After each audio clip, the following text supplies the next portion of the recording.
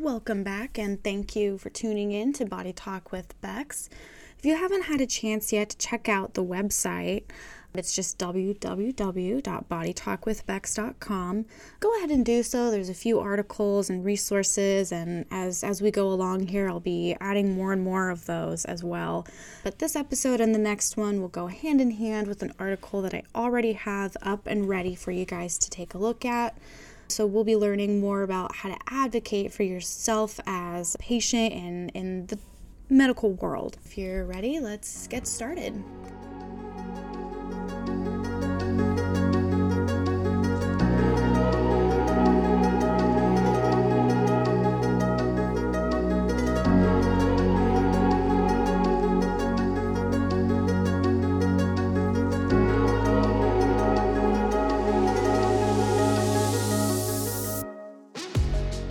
So I have about 6 guidelines that I like to stick with when advocating for myself. And the first one is one that I call my most important rule, and it's one that people easily forget and tend to not really realize when they're in the middle of a situation.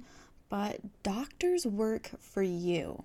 If you're not getting the treatment you need or results that you want, try getting a second opinion.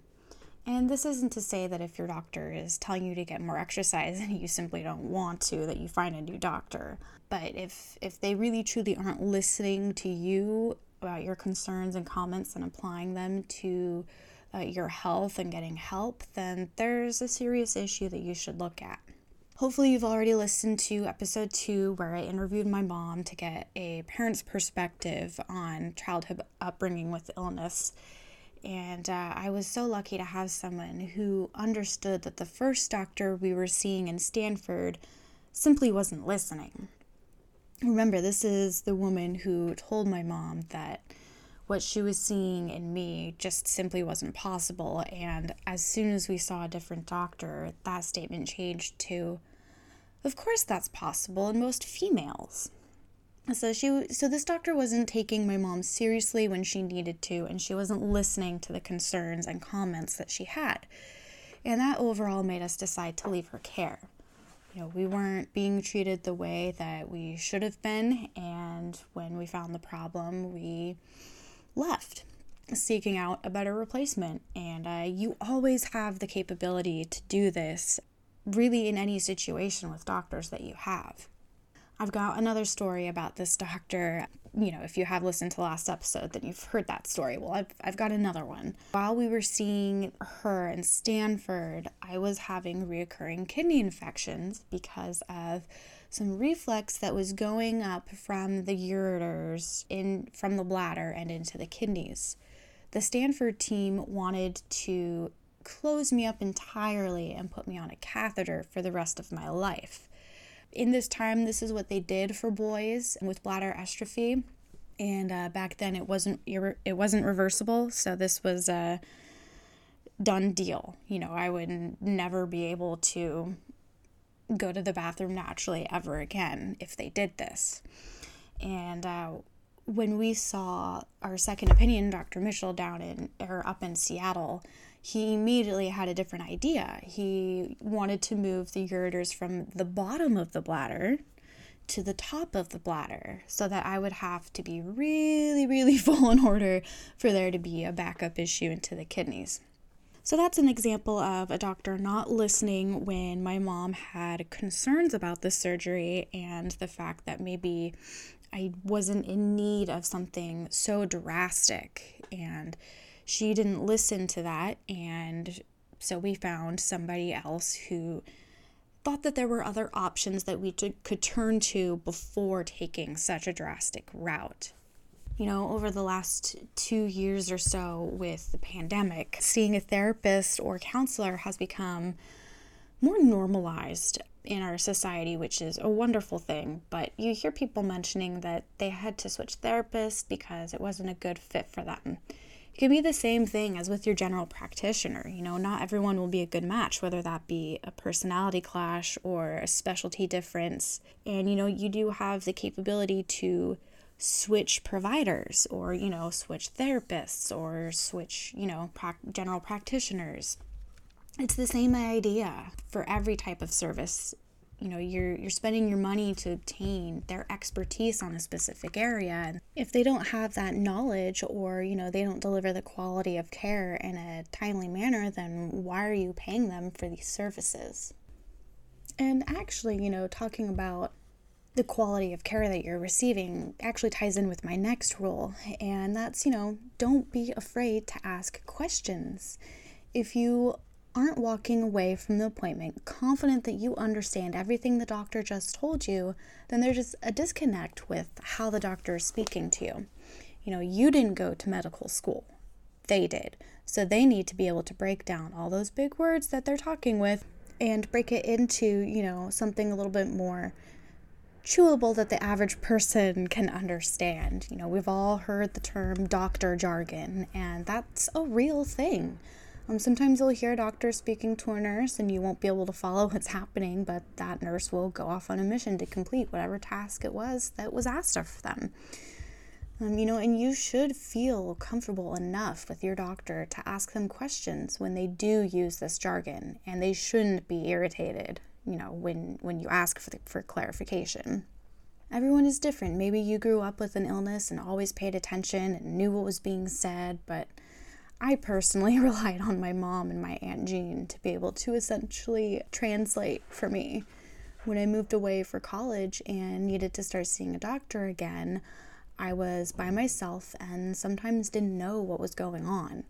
I would write down questions that my mom had or thought would be a good idea to ask, and I would write down the doctor's answers so that I could call her later and discuss what the doctor said, and needing, an explanation of what they had told me. But eventually I asked my doctor to clarify some of the lingo that he was using, and lo and behold, he was happy to explain it. And that first time I was so nervous to ask, thinking that I was going to embarrass myself. But once I thought about and realized, hey, I didn't go to medical school and I never had to memorize, medical terms and such, so why should I be embarrassed to ask questions? After the first appointment of opening up that line of communication, it became much easier in the future. Now, I know usually doctors will ask you at the end of the appointment if you have any questions or any other concerns that you want to talk about, and sometimes it may seem like they are in a rush and kind of shooing you out the door so that they can get to their next appointment. But if you have questions, if you feel like you don't understand something that they said, always stop them and ask. There's no harm. So as you can see, that second rule really does line up pretty well with the first rule. Doctors work for you, and if you have a question, just ask it. And my next one is listen to your body and speak up. Doctors can't make an educated guess about what's happening with your body if they don't have all the right facts. And I don't just mean, what they can see physically or by doing the standard checkup with the blood pressure, cough, and such. It could be as simple as talking about what kind of pain you're having. If you're in pain, where is it? What does it feel like? They always ask you to rate it on a scale of 1 to 10, and honestly, I think that scale is really stupid because it doesn't tell them what kind of pain you're experiencing, and there are different kinds of pain. Is it like a really bad muscle cramp, or is it like that pins and needles sensation that you get when blood circulation, floods back into your leg after sitting on it weird for a while? Or is it like a jabbing pain? Or is it consistent or coming and going? There's so many different types of pain that simply asking a 1 to 10, how bad is it, isn't going to give them all the information that they actually need. So being able to open up and really talk about and discuss what's going on with you is much more helpful. And the more detail you can give them, the better they can do their job. Never let them just assume something, because that may wind up treating the symptoms instead of the actual virus or bacteria or whatever the main issue is. I've definitely had a few times where I had symptoms treated instead of the actual bacteria, and I've had experiences where I should have said something and didn't.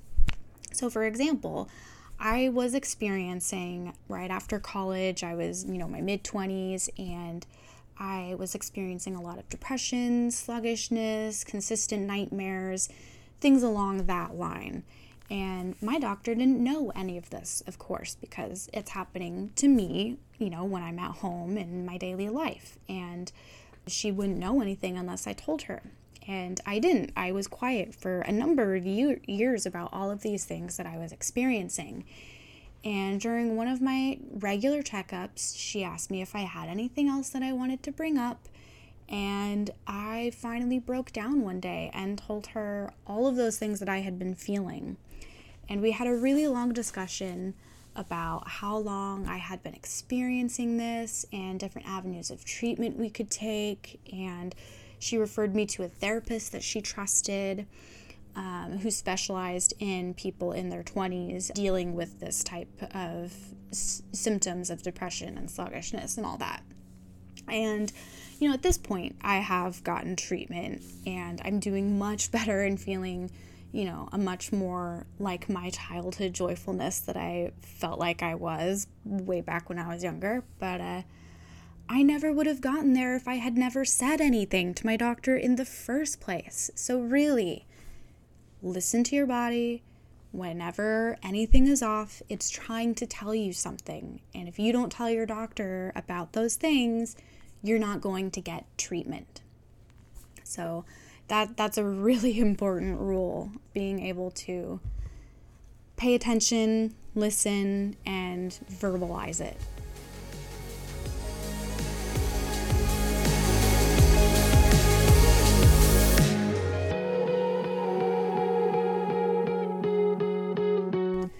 All of these three things sound like really simple concepts, and they sound like they should be fairly common knowledge, but it's a lot harder to act on it than it is to say it.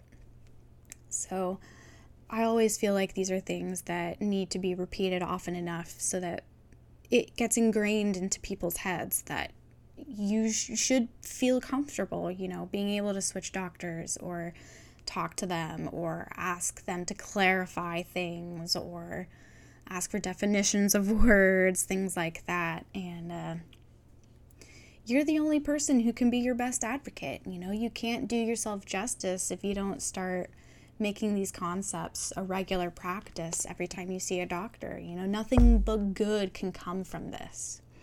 So that was just 3 of about 6 points that I have in the article. Just a short little episode today. Next time we will tackle a few other ones. In the meantime, thank you for listening. And if you haven't yet, make sure to subscribe wherever you listen to podcasts.